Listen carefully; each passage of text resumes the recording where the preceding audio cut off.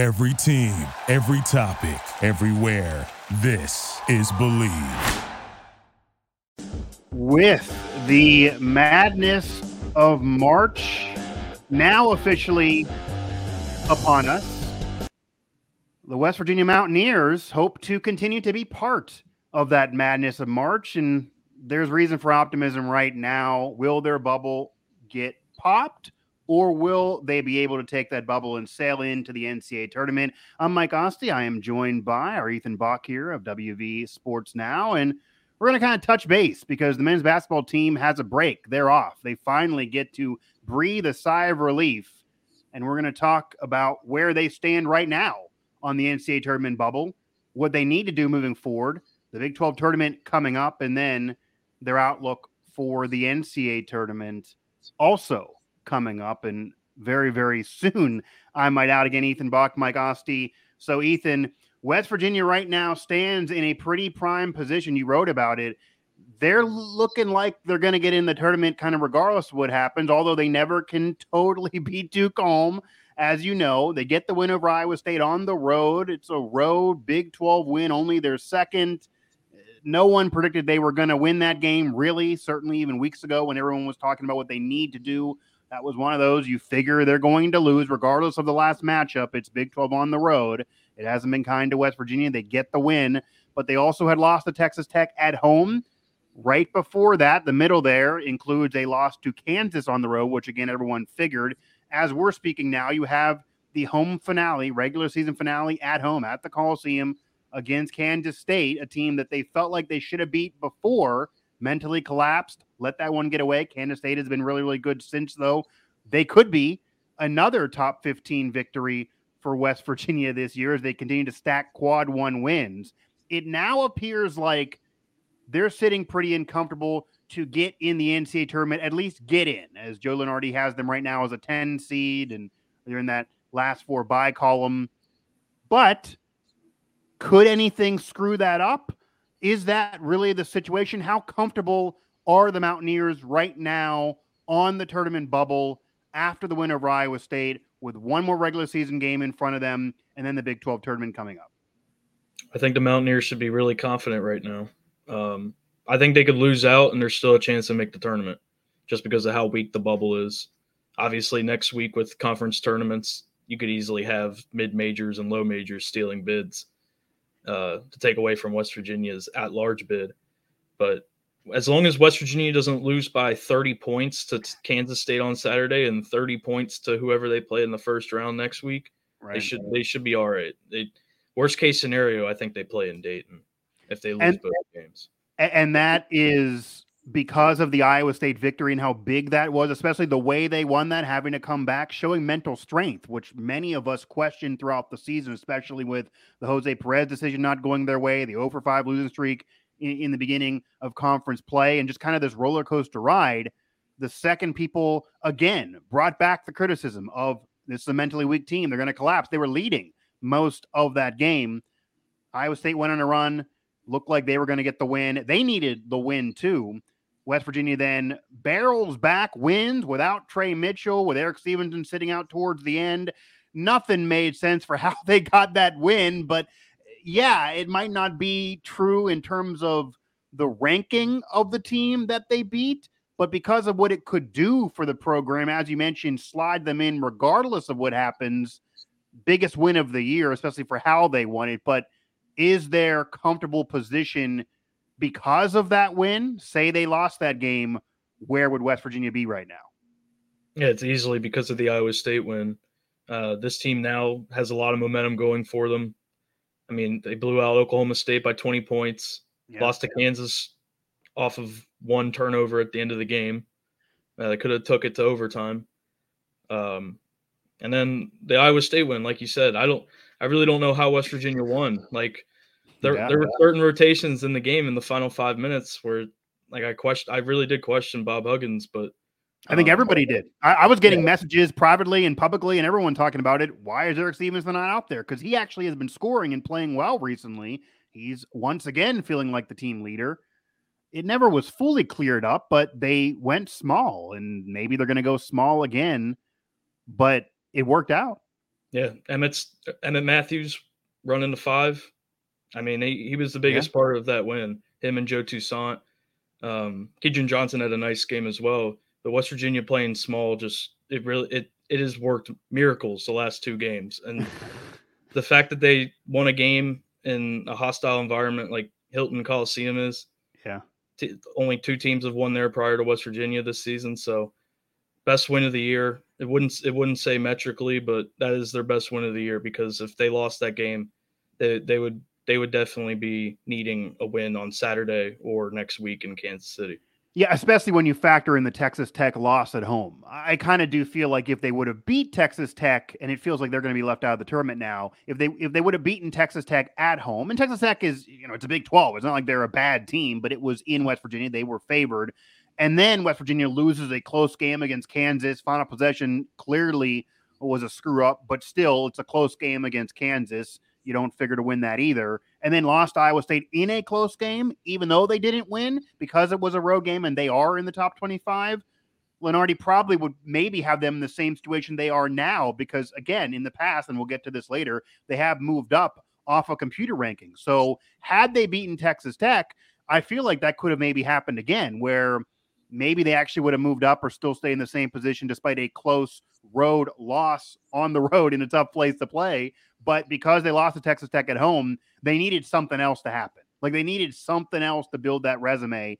And whether it be probably beat Iowa State on the road like they did, or you mentioned just not getting blown out to Kansas State now to stay where they are and get in the tournament. If they would have lost to Iowa State, still had that Texas Tech loss at home recently, and had the Kansas loss, you got to eventually get to a certain win total and do it well. So they probably would have needed to beat Kansas State at home comfortably by at least 10 points, even though that's still a top 15 team you're playing. So now, again, as we mentioned, you don't have to have that mess go on mentally. It allows this team to calm, I feel like, maybe play a little more free, maybe less stressed out, because I feel like they kind of were stressed for a while, and keep a hot streak going. And this is when you want to get hot. You got to hope, if you're a West Virginia fan, though, that this long break doesn't cool them off, because they were in basically playoff mode for the last 2.5 months without much of a break until right now. Ethan Bock, Mike Asti here, WV Sports Now, as we're talking bubble for the Mountaineers, and it's looking like that bubble is going to stay intact and send West Virginia to the tournament. Now, what I do want to bring up before we get to what maybe could upset this apple cart, aside from West Virginia losing or how they would lose in the Big 12 tournament here, I got to mention that I also think it's pretty big of Eric Stevenson to kind of take all this in stride. Now, he's played well recently. Earlier in the season, he's a fifth-year senior. He immediately stepped foot on campus and said he wants to be the team leader, wanted to play for Hugs.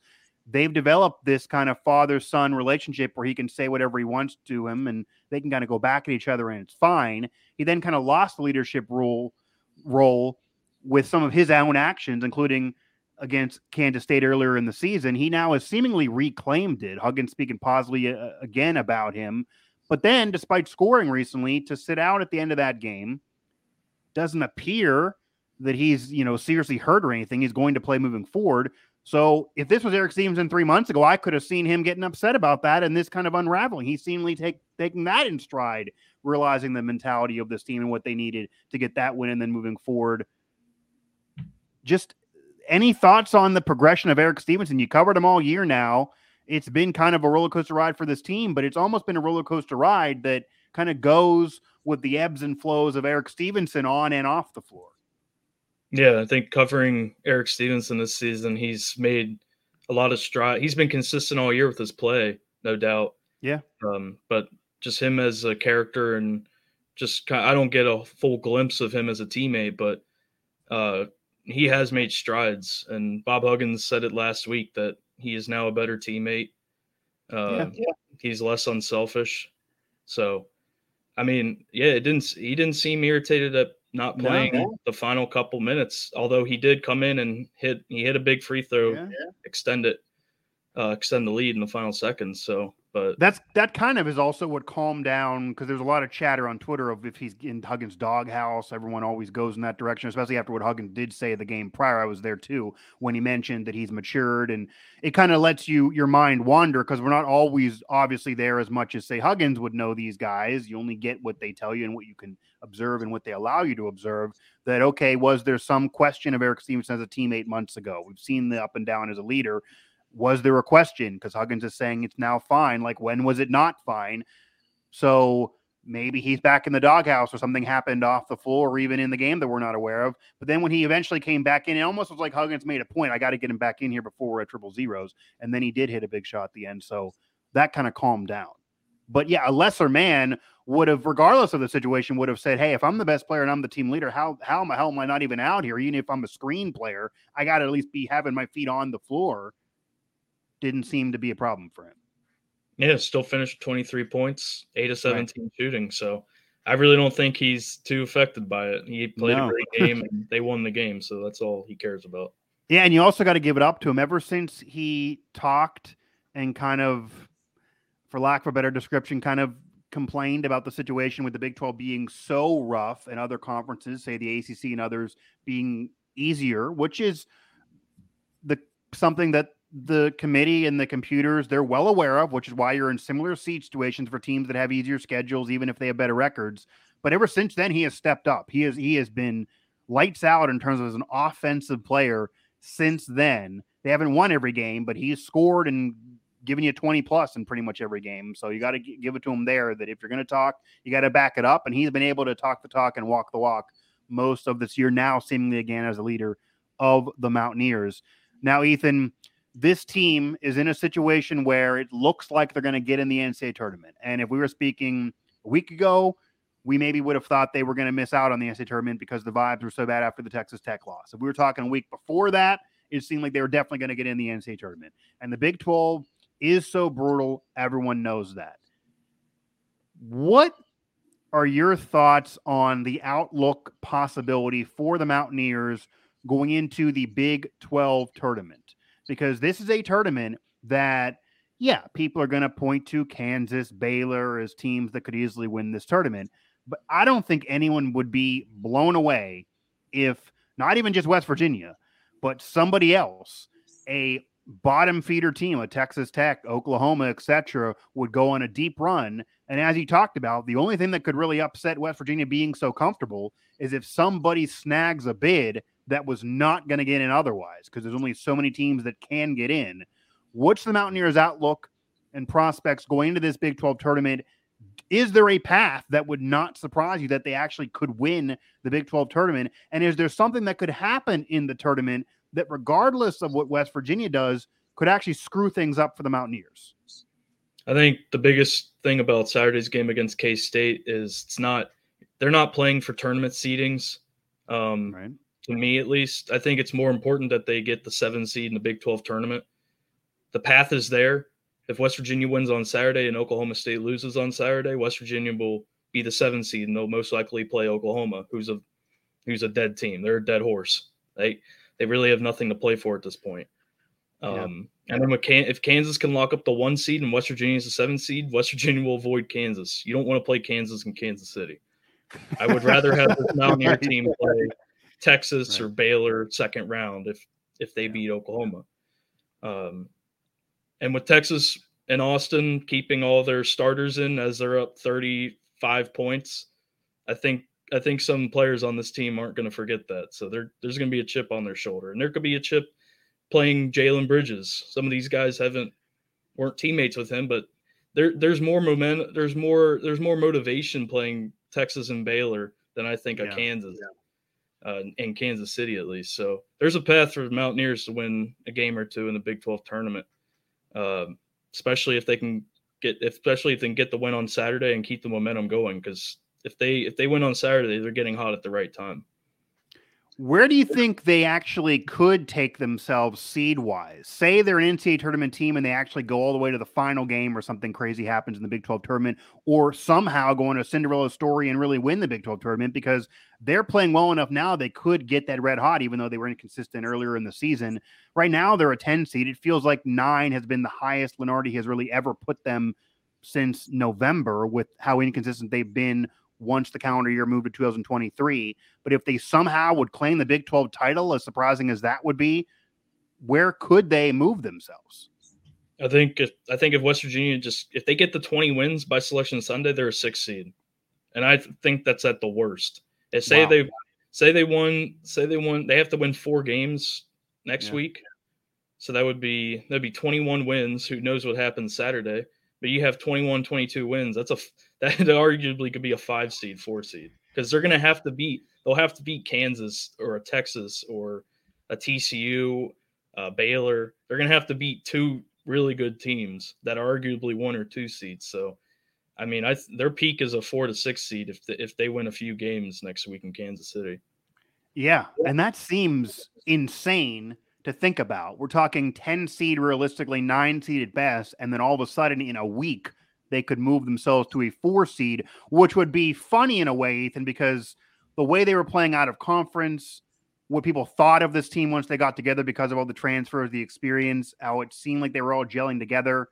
That's the conversation back then. Well, okay, they should be a 4 seed. They're probably a 4 seed team. This conference is so tough. They're going to lose some games. But if you get some big wins, maybe 4, 3, if somehow you win those, you're a 2 seed. Like, that's the conversation in December. They went on the 0 for 5 skid, but they still have gotten so many big wins, and they have so many in front of them still in the conference tournament.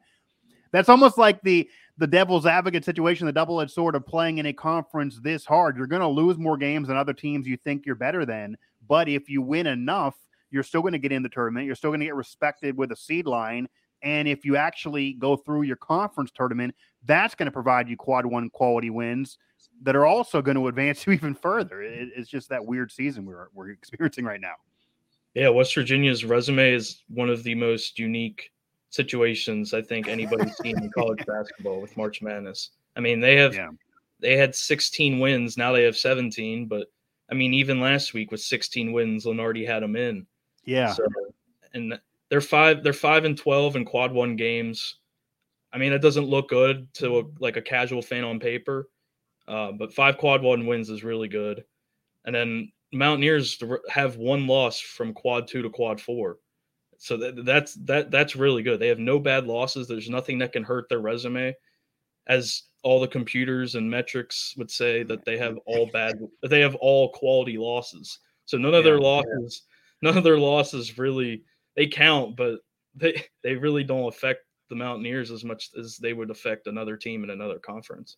Yeah, and that's because the Big 12 is so insane, so much so that Bob Huggins, a man who's coached for 40 years and is a basketball Hall of Famer, Naismith basketball Hall of Famer, that this year's Big 12 is the toughest conference he's experienced. That would then include the stacked Big East with 16 teams that he actually won and went on to go to the Final Four. Sounds wild to say, because that became a documentary, for crying out loud. In fact, several of them, including ESPN's 30 for 30 writing on that.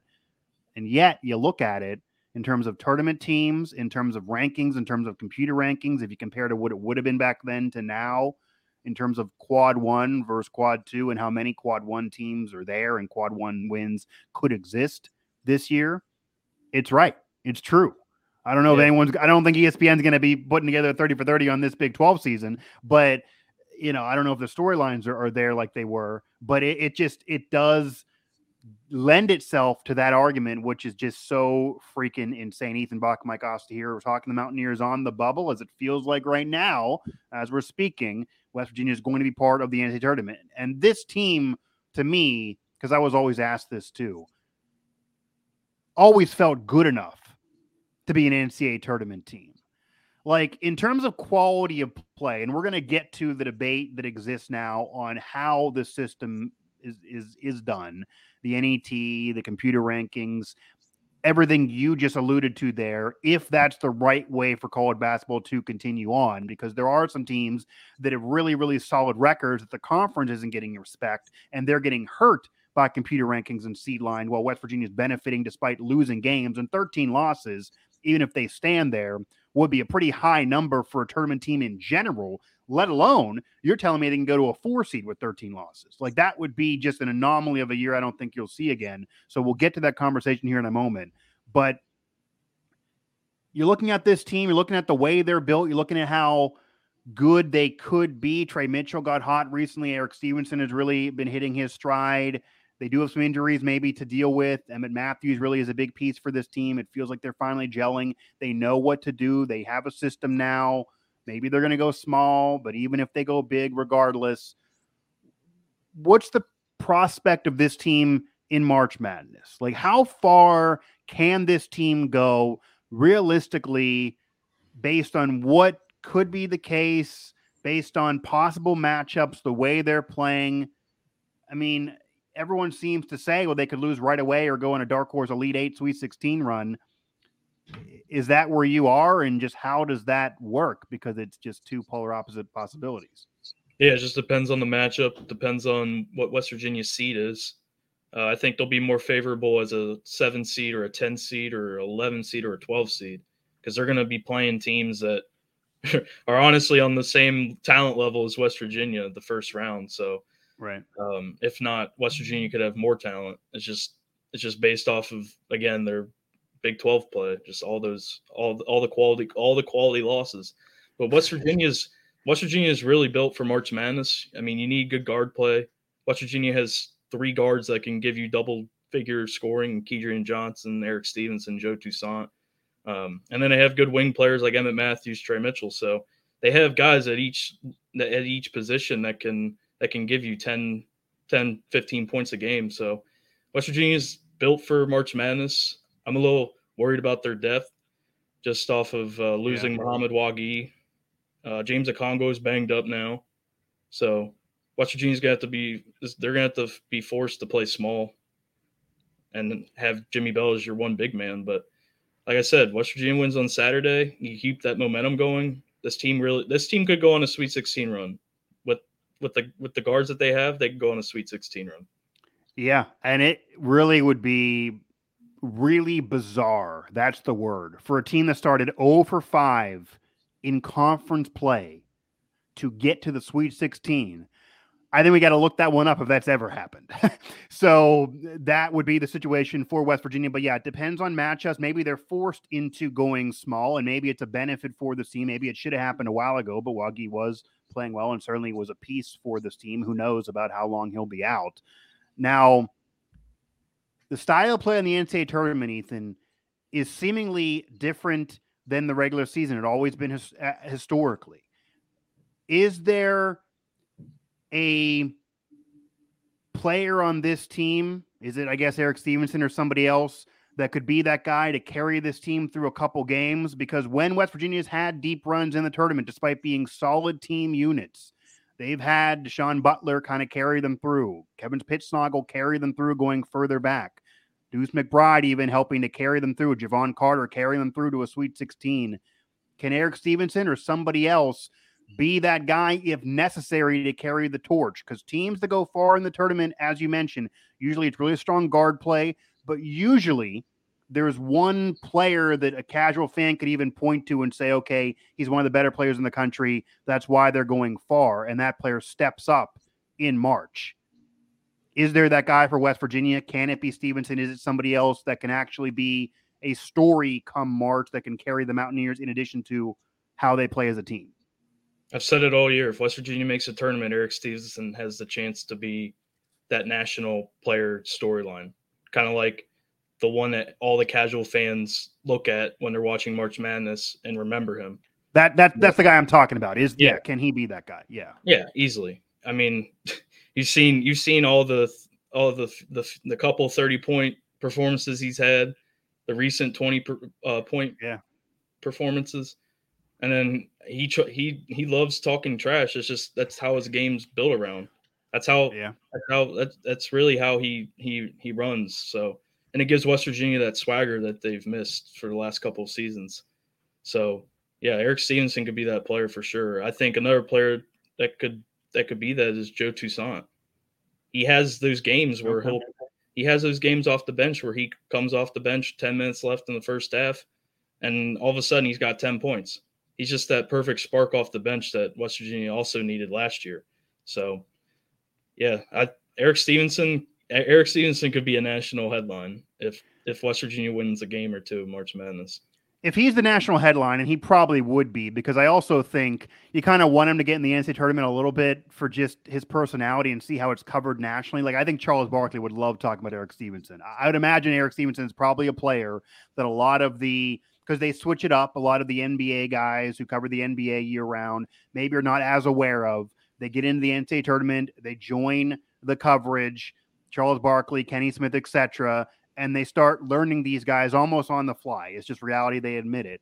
And I think they're going to love Eric Stevenson. He's going to be that player that's going to be jawing back and forth, talking back and forth. And I also think that when he gets in the tournament, like, he knows how big of a deal it is. He's handing out brackets to his team. He wants to get in. I think it almost feels like he's going to try to step up and catch the spotlight, like separate from his point total. He wants this limelight because this is it for his college career. So he is that guy. Could it also maybe be as an unsung story if Eric Stevenson is going to catch the headlines if they do win? Could Trey Mitchell be somebody as well? When West Virginia wins, and some of these big wins this year, Trey Mitchell has stepped up. And when they've been cold and on losing streaks, Trey Mitchell has kind of been in the witness protection program. He exploded recently, gave them nothing at Iowa State. And I mean, literally, that was a questionable situation at the end, but he ended up giving them no production. How much of a need is Trey Mitchell to contribute, and can he be that guy as well? Yeah, he easily could be that guy. He's up there with Stevenson, Toussaint on my national headline list of West Virginia. I feel like we might need you. Yeah, you might have a whole list to put together. I mean, Trey Mitchell's. I wrote about it last week. He's one of the biggest pieces to this team, obviously, but he's that X factor. If West Virginia is Trey Mitchell rolling, like there's not many teams that can beat this team. If you have Stevenson and Mitchell scoring 20 points a game, right, and then you have Emmett Matthews, Keidron Johnson, Joe Toussaint doing their usual production, this team's hard to beat. Yeah, and Johnson, he's put up 20 plus before as well. Like, it could be three guys. I don't know how many points they're going to put up as a team, but right, yeah. Yeah, this team needs Trey Mitchell. Obviously, they won without him scoring a single point against Iowa State, and they were without him in the last 12 minutes. But yeah, I mean, you saw against this team wouldn't have been dribbling down the floor to tie Kansas if Trey Mitchell doesn't score 22 points. So, yeah, I mean, he stepped up big last week, averaged 21 points. So. Is it possibly where Eric Stevenson needs to be West Virginia's best player, and he's most likely to steal the limelight if they go on a run? But if that run takes them beyond, say, the first weekend, and they actually make a dark horse Sweet 16 plus run, that they then would need Trey Mitchell to step up to join him. Like, is that you're mentioning him as the X factor? Yeah, they're gonna need all those guys to step up. The five double figure scores. They're gonna need all of them to step up. I mean, obviously, there's gonna be a guy that doesn't have a game. Hopefully for West Virginia, it's not Stevenson or Mitchell, but they're gonna need they can't afford to have three of those guys score 5 points each or just shoot inefficiently. So this team's going to roll off Eric Stevenson. They have the whole year. He's been their vocal leader. According to Huggins, he's a better teammate now. So they should roll off of Stevenson. Right. What a year it's been for Eric Stevenson personally and for this team. I don't know about you, but it feels like it's been 4 seasons, and it's only been about 5 months of basketball so far, but it's not near over yet, and they're not dead yet, as Huggins has said in the past, and people always throw up the meme from 20 years ago. But yeah, this team is not dead yet. Ethan Bock, Mike Asti at WVU Sports now talking the Mountaineers on the bubble. And it also feels like that if this team would just have, because it could happen, that's been the season, where after a big win and feeling comfortable, the season still putters away and they don't get wins. They still somehow probably still slide in the tournament, but they do nothing in the Big 12 tournament, and then they lose right away in the NCAA tournament, whether they're in the play-in game or in or whatever. It's probably because they go back to missing free throws, and Eric Stevenson in particular has one of those 5-minute periods where he just can't hit anything. Because we've seen that recently too. He's been putting up 20 plus, but Ethan, some of those games with 20 plus could have been 30 plus if he didn't have this 3.5 minute period where it's like I almost might as well be taking the shots because they're not even close to the basket. If that happens, that's going to be a problem for the Mountaineers. But who knows? Because you figure they're hitting their stride and he's hitting their stride. Now, you mentioned about West Virginia having their swagger back.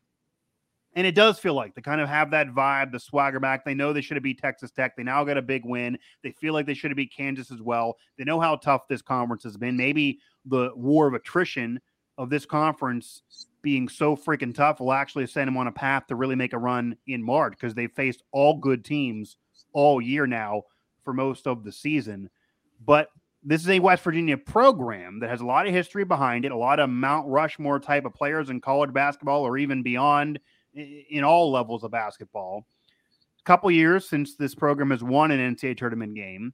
It's been a while. It's been since 2018 in which they've actually made a legitimate long run in the tournament, and that was to end the 3 out of 4 years in the Sweet 16. It's obviously been since 2010 for this program to be in the Final Four, and back since when I was in college, to date myself. So what kind of pressure exists? It's hard to put all that on these players, of course, because they're mostly transfers, the main contributors. But on Huggins, he's a Hall of Famer. You're not taking him out of the Hall of Fame. But what pressure exists on Huggins and even the program to at least win one NCAA tournament game, at least try to make some noise here with now a veteran group after changing the tune of this team from last year being so bad, and certainly to make sure they do get in the field? Yeah, honestly, I think the biggest thing for this program is just making the tournament. I know fans will roll their eyes and think that the expectation should be a Sweet 16, but when you think about what they had last year in March, they were left with Kedrian Johnson and 4 undeveloped freshmen. Like, they had nothing. Yeah. And then in the last 6 months, they lost Eric Martin to South Carolina State, and then they dismissed Larry Harrison. So they flipped their staff as well. Right. This is a whole different teams 12 months ago, and West Virginia's staff went out and got 4 portal guys who were arguably 4 out of the 5 of the best players with Kedrian Johnson. So I really don't think it's worthy to criticize the program if they don't win in the tournament. I think this is a building point. I think you can go into the portal. They're going to have to go into the portal again this year. Yeah, regardless, they have to go back in the portal. Yeah. Yeah, and just kind of like looking at who could return for West Virginia next year. Obviously, transfer portal, you never know who's going to come back, but it's going to be a lot more than Kedrian Johnson and 4 freshmen. So yeah, and maybe Jose Perez will be a part of the team because now we're actually hearing rumblings that he is going to stay aboard, which was a question mark and still is, but that would obviously be a nice piece to have. Yeah, I just don't think it's fair to. I know fans are impatient. I get it. Yeah. This team hasn't been to the Sweet 16 in 5 years, but when you look at them actually evolving and recruiting through the transfer portal and getting 2 new assistants, or promoting 1 assistant and hiring a new assistant, and then pretty much flipping the entire roster, just making the NCAA tournament this year is a success. And I think that's fair. Especially because you have to, and Ethan, we can preach this, but the fans are never going to really adjust to this probably because it is so difficult and they know the past. But because of the transfer portal in both football and basketball, you do really fairly have to take each individual season separately and pretend like the past didn't exist at all because the whole rosters could be totally different. Like, it's hard to put last year on this team. Eric Stevenson, the best player on this team, wasn't even on campus last year. So obviously they're built different, even if it's just that one piece, but it's several others too. However, when you go to, it's been 5 years to the Sweet 16, and then you look at the road Big 12 record, and they got one recently that could send them to the NCAA tournament, but it's been few and far between. None last year, 2 this year. Yeah, there's quad 1 wins, there's top 15 wins, but they're basically all at home. The minutes are even different on the road. It seems like a totally different vibe on the road. If they would somehow lose a play-in game or lose right away in the NCAA tournament, I'm sure the critics are going to be there. But in reality, this team has been totally flipped. The coaching staff has been totally flipped. And if you also hear from what the program's saying and you look at the other news off the court that we're also covering at WVSN, the moves are about the future as well. They're going to have to go back in the portal to replace Stevenson and a few others, win, lose, or draw.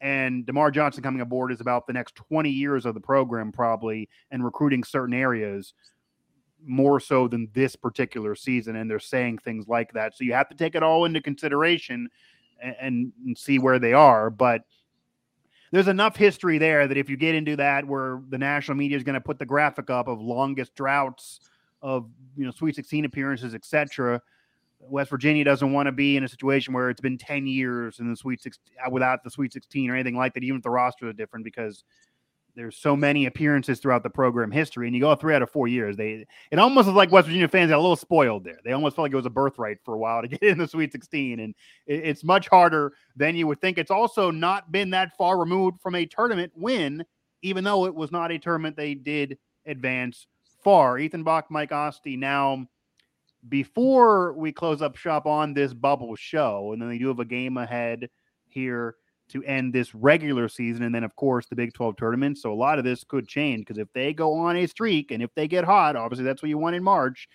a lot of madness could shake up, whether it be themselves or what's around them. But West Virginia is in a situation where they could actually turn this into a special year. And they're pretty comfortable to get in the NCAA tournament as we speak right now, ahead of the final game of the regular season and after the Rhode Iowa State win, despite 13 losses, despite a very inconsistent team, really, from what we've watched, despite going 0 for 5 to open up conference play, despite firing an assistant coach that had been with the program for a decade, despite just criticism and inconsistency all abound in a real roller coaster year. Not common to be comfortable after all of that. Those are things of a year that goes off the rails and you're rebuilding all over again and you miss the tournament. They're comfortable because, as we've talked about, the conference is so not even just tough. It's freaking brutal. It is a gauntlet. They're all quad one games. Any of these teams could make a run, and any of these teams can make a run in the conference tournament or the NCAA tournament if you catch them on the right night. And in comparison to a lot of these other bubble teams, even another team that we cover throughout our family of networks in Pitt, who's in the ACC, they've been winning a lot more often. They had a win streak going on. It's been a while for them to get in the tournament too, but they actually feel like, if you watch those games, Ethan, they're a legit team. They're built properly. They have a legit point guard. They have pieces. They can make a tournament run as well. And it feels like, if you're just watching them, that they've been more consistent than West Virginia. But their schedule has been easier. They haven't, I believe they've faced 8 quad one opponents. West Virginia, I believe, has 18. That's an insane difference. The ACC, normally a powerhouse conference with Duke and North Carolina, but they're not who they used to be. North Carolina hasn't really even been good, and that's one of Pitt's better wins this year. Duke is not who they were under Coach K. You're not getting the normal ACC. It's very down. Computers say it's down. And they've been on the bubble. They're going to get in, but the seed line is like the same as West Virginia, despite way more victories and more consistent play. Schedules are different, and West Virginia even beat them pretty convincingly by 25 plus earlier in the season. That's what Eric Stevens has been complaining about. And it's not even just Pitt. There's a lot of other teams you could bring up into this conversation, and it lends itself to debate on whether the computers are too involved in college basketball, whether the NET and other rankings like that are too involved, because you have teams losing and getting to 13 losses and actually moving up and getting comfortable. That's hard to make sense for some fans. Does college basketball need a change? Are they going too much in the direction of just obsessing over computers? Is analytics too involved in deciding who gets in the tournament and ranking teams in college basketball? Or is this how it needs to be done to make it fair, since schedules aren't fair and conferences are completely unequal as well? Yeah, the net rankings are still really young. It's only third year using them. So obviously there's going to be some flaws in them. It really benefits the Power 5 teams, or Power 5 conferences, except the ACC this year. It seems like no matter what Pitt does, they can't move up.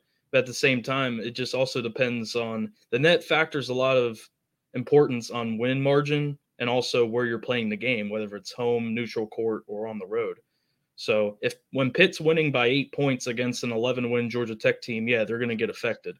But if West Virginia beats Oklahoma State by 20, that will benefit Pitt because they played West Virginia earlier in the year. That's true. Yeah. Pitt just needs to root for their non-conference opponents, win or loss.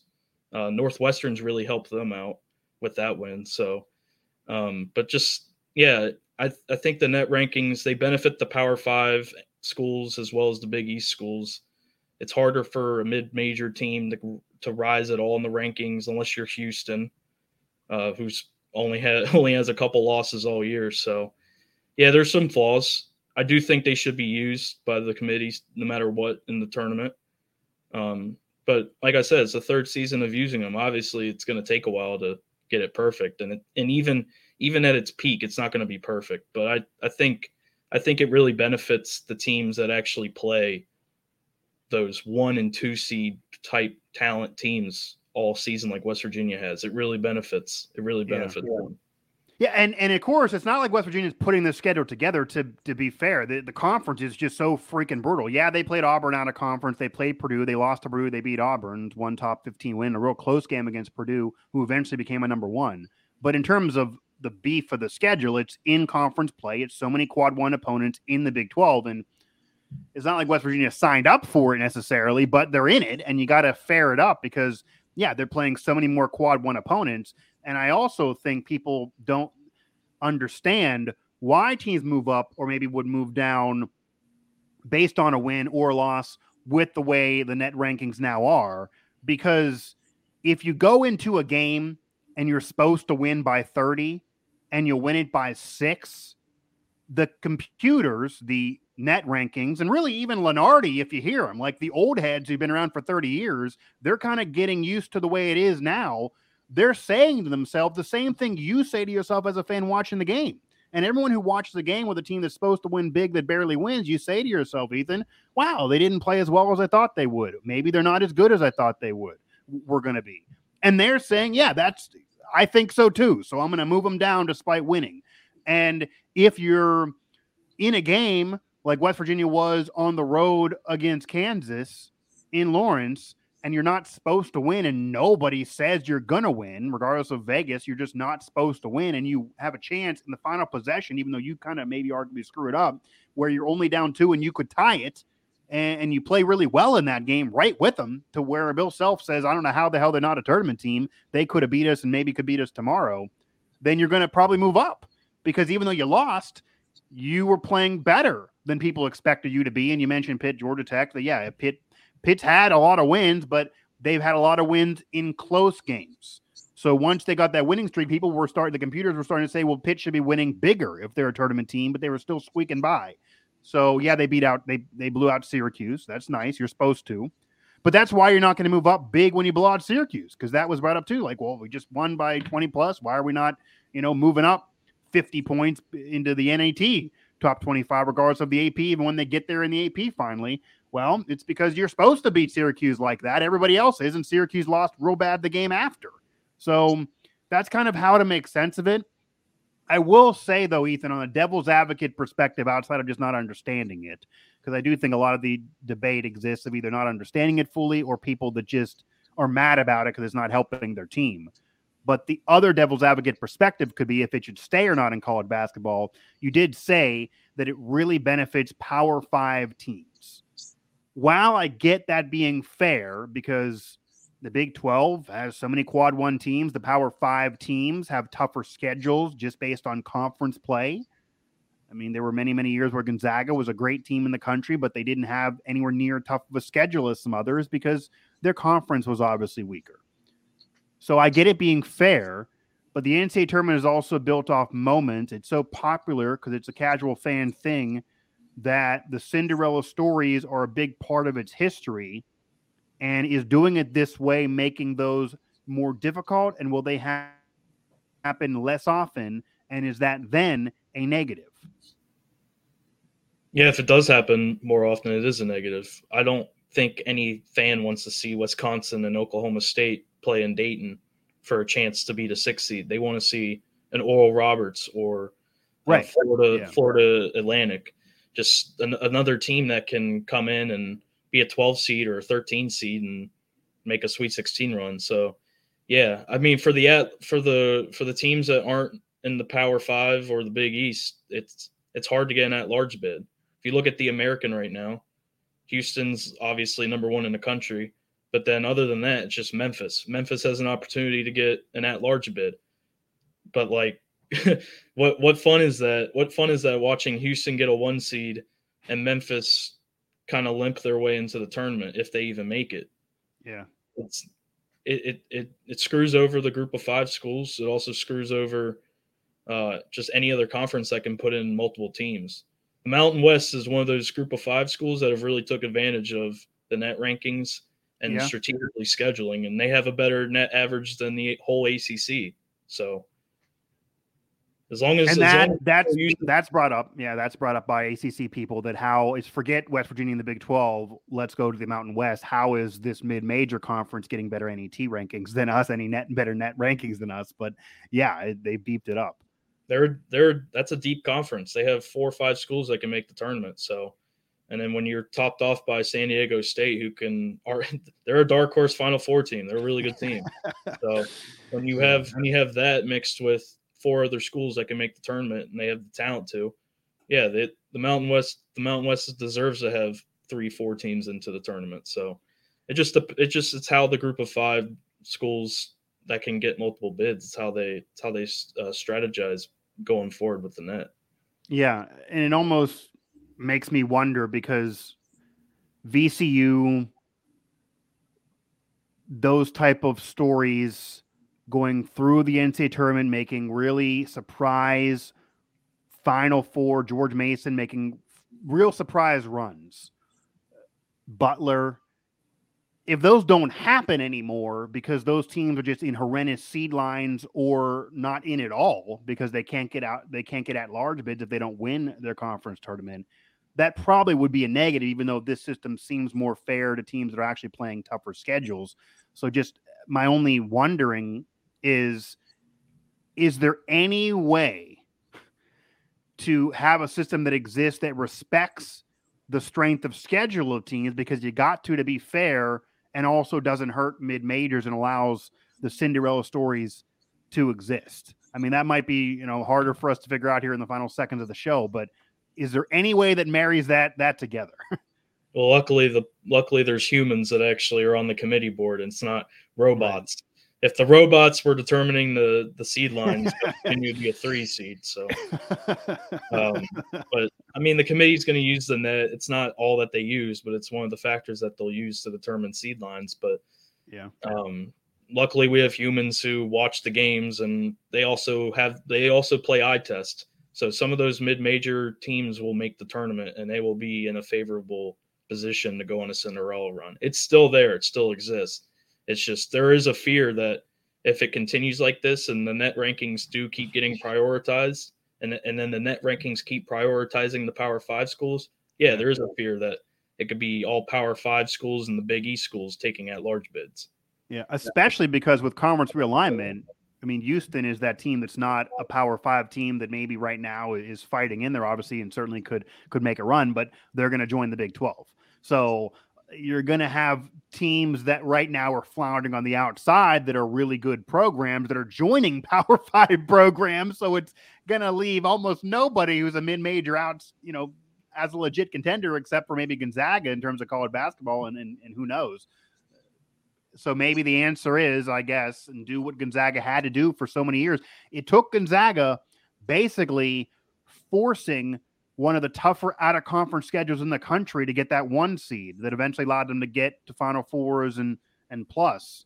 Maybe those teams, those non-Power 5 teams, are going to have to make their out-of-conference schedule just brutal, because the in-conference schedule is going to be easier than everybody else from Power 5 schools, and it takes years to build to that. But maybe that's the only recipe if we do stay with the net rankings of if your conference is down, and you don't know that ahead of time, or you're a mid-major, you need to make sure the out-of-conference is pretty strong. But people don't look at the other side of the coin, though, because the ACC is really down and it is screwing Pitt despite winning, but they actually, in all reality, are benefiting from West Virginia being a team that computers love, because yeah, they lost, but that's not going to be viewed as really a problem for Pitt at all. I mean, they're going to view that as a quality loss with West Virginia being a tournament team. So it's just a double-edged sword, but you never know this year, and that's why we are now in the madness of March, and that's why March, I'm sure, is going to bring tons of madness to the table, just as this entire season has brought to the table. Ethan Bock, Mike Asti, hit up WV Sports Now for our coverage of the Mountaineers